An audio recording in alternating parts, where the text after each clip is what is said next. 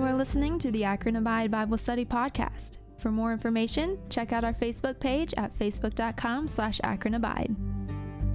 Open up your Bibles, if you would, to the book of Romans, Romans chapter number 12. And we are continuing our series looking at the one another's in the Bible. We are looking at all of the one another passages found in the Word of God, and we are kind of compiling them together to bring forth a guide for strengthening God-given relationships. And the reason why we're doing this series is because deep in the heart of every human, I believe, is a desire for community. It absolutely is, right? God designed us to be relational beings and wants us to experience abundant, life-giving relationships. And that's why we see the phrase one another found so much in the Word of God. In fact, the phrase one another is mentioned 100 times in 94 New Testament verses, indicating that we need each other in the Christian life. You see, God never intended for His children to be isolated and alone. That's one of the reasons why He established the church. And in this series, that's what we're going to deal with. We are going to discover powerful truths from the one another passages of the New Testament, and we are going to learn God's design for cultivating healthy and godly relationships. Now, we kind of introduced our series last week, and we looked at Romans chapter 12 and verses 1 through 5, and we looked at the one another passage mentioned there. But this week, we are kind of continuing the thought that we were dealing with last week. This is part 2 of lesson 1, and we are going to deal with Romans chapter 12 and verses 5 through 8 in this week's lesson. But the primary verse stays the same, all right? The primary verse that we're dealing with in last week's lesson and this week's lesson is Romans chapter 12 and verse 5, where the Bible says, "So we being many are one body in Christ, and everyone members one of another." We see that phrase one another there in Romans chapter 12 and verse number 5. And the cool thing is, in that verse, we discover a powerful truth. Romans chapter 12 and verse 5 teaches us that Christians are connected. Christians are one. The Bible says we are one body and we are members one of another. And as members one of another, we have specific responsibilities to exhort, admonish, and encourage one another. That is our job as Christians. But many of you know, sadly, in most churches today, we see the opposite taking place, right? We see divisions, disharmony, and we see disunity. And sometimes it seems like churches are better at destroying relationships than edifying and growing relationships. But this really shouldn't be. No, God calls each person to have a deeper relationship with Him and a deeper relationship with others. And it is God's will that the church should serve as a model for all functioning and working together. And that's what we covered in our lesson last week. In Romans chapter 12, we see a clear guide to how the church should function.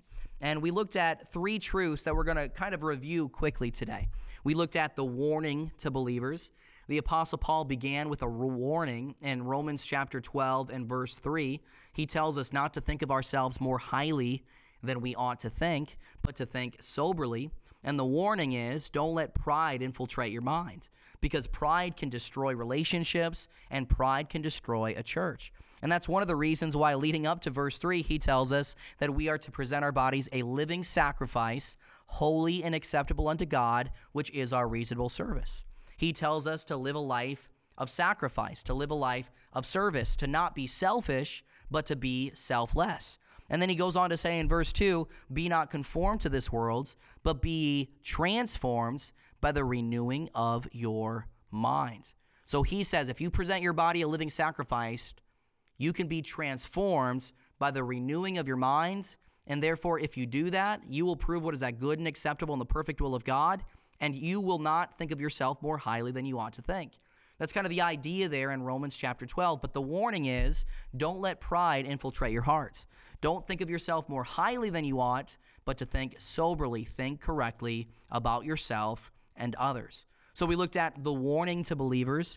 But then in verse number 4, we highlighted the wonder of believers. And this is where we dealt with primarily in last week's lesson. The Bible says, "For as we have many members in one body, and all members have not the same office." So even though we are all connected, and even though we are all part of one body, we all have different functions. We all have different functions in life, and we all have different functions in the church. And this highlights the uniqueness of individuals in Christ. You see, Christians are not to be cookie cutter. No, Christians are all unique, and God has created us all with a unique set of talents, abilities, and functions that are to be used for the furtherance of the gospel in the local church. We all have a different shape, spiritual gifts, hearts, ability, personality, and experiences that can be used to help the local church. And that is the wonder of believers, and we looked at that last week as well. And then we also introduced our third point. We weren't able to get into it fully last week, but the third point that we covered was the work of believers. And we're going to continue that thought today and look at the work as Christians. You see, it's not enough to just have a warning, and it's not enough to understand the wonder of our uniqueness as Christians, but we need to also fulfill the plan and purpose that God has for us, to do what God would have us to do in our local church and as individuals connected together in the body of Christ. You see, God's plan for the unity of the church can be realized when the believers properly carry out their work. And that's what we discover in verses 5 and 6 of our text. Look at verse 5 one more time. The Bible says, "So we being many are one body in Christ, and every one members one of another."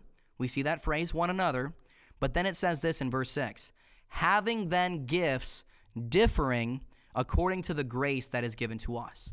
So even though we're members of one body, we have different gifts. God has given us gifts and talents to be used in our local church. And these are known as spiritual gifts.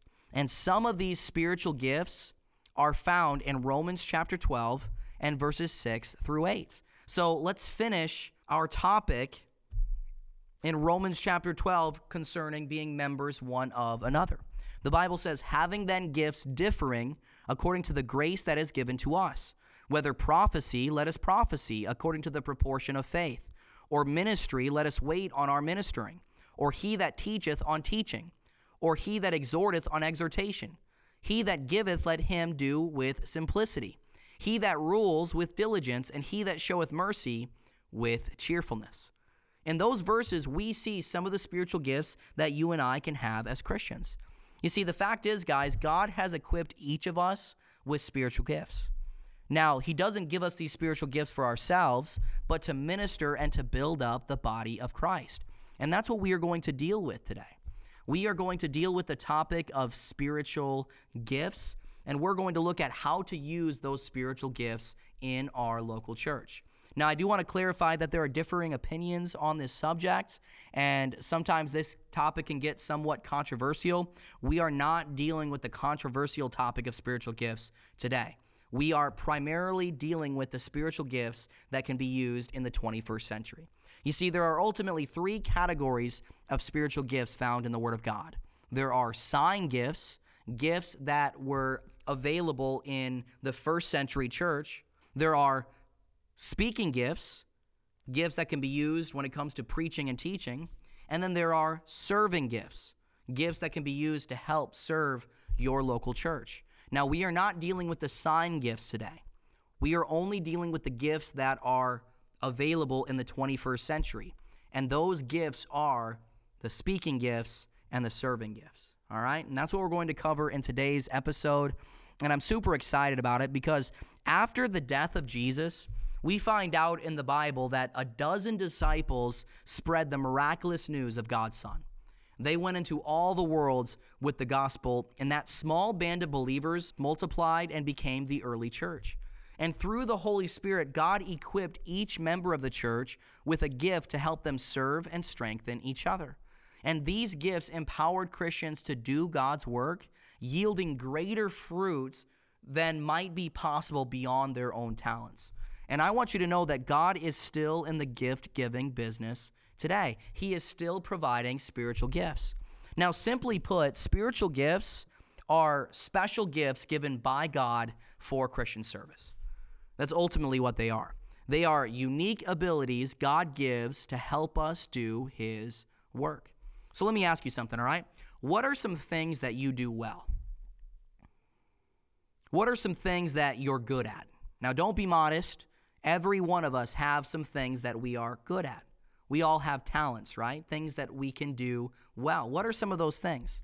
Well, some of the gifts God has given you fall into the category of natural talents or natural ability.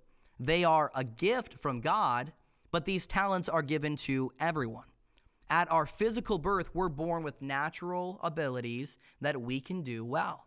Natural, God-given talent and abilities. Some people have a natural talent to be good at sports, to be good at music, to be good at art. Those are natural talents. But the Bible also tells us that at our spiritual birth, we receive spiritual gifts. Now, here's a good definition of a spiritual gift. A spiritual gift is a supernatural endowment given to all believers by God's grace that was initiated after Christ's ascension. That's a good definition of a spiritual gift. A supernatural endowment given to all believers by God's grace that was initiated after Christ's ascension. Now, there are 4 passages in Scripture that list out some of the spiritual gifts that we can have. It's found in Romans chapter 12 and verses 1 through 21, 1 Corinthians chapter 12, Ephesians chapter 4 and verses 1 through 16, and 1 Peter chapter 4 and verses 1 through 19. That's where the spiritual gifts are mentioned that you and I can have. And the Bible gives these insights about spiritual gifts all throughout the Word of God to help us understand what spiritual gifts are about. And I've got 5 of them I'd like you to write down. And the first one is this: God wants us to be knowledgeable about spiritual gifts. That's one thing he wants us to realize and know. That's why this lesson is so important. The Bible says in 1 Corinthians chapter 12 and verse 1, "Now concerning spiritual gifts, brethren, I would not have you ignorant." And this is really convicting and really important for me as pastor. You see, there's a lot of churches that don't preach or teach on spiritual gifts. And if they do, they are preaching it not correctly in some ways. Many churches are not preaching this doctrine correctly. And so it's my job to teach it in the correct way, what the Bible is actually saying, and for you to be equipped and knowledgeable about your spiritual gifts. And that's why we're doing this lesson. That's number 1. God wants us to be knowledgeable about spiritual gifts. But not only that, number 2, every Christ follower has been given at least one gift. That's something that we need to remember as well. I was talking to a pastor friend of mine about this topic actually this morning. And he asked me, he said, "Do you believe every Christian has a spiritual gift?" And I said, "Absolutely I do. The Bible says it." And the Bible does. 1 Peter chapter 4 and verse 10, the Bible says, "As every man hath received the gift." We all have a spiritual gift that can be used in our life for the furtherance of the gospel in our local church. Every Christian has been given at least one spiritual gift. So that's number 2. Number 3, write this down. Our spiritual gifts have been given to equip us to serve. They have been given to help us serve in our local church. And that's what we see in the back half of 1 Peter chapter 4 and verse 10. The Bible says, "As every man hath received the gift, even so minister the same one to another as good stewards of the manifold grace of God."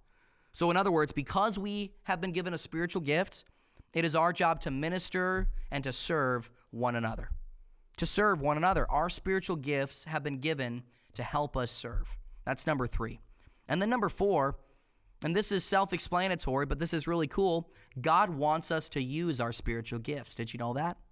This spiritual gift is not something that's to be secret. No, it's to be used. The Bible says in 1 Timothy chapter 4 and verse 14, "Neglect not the gift that is in thee," right?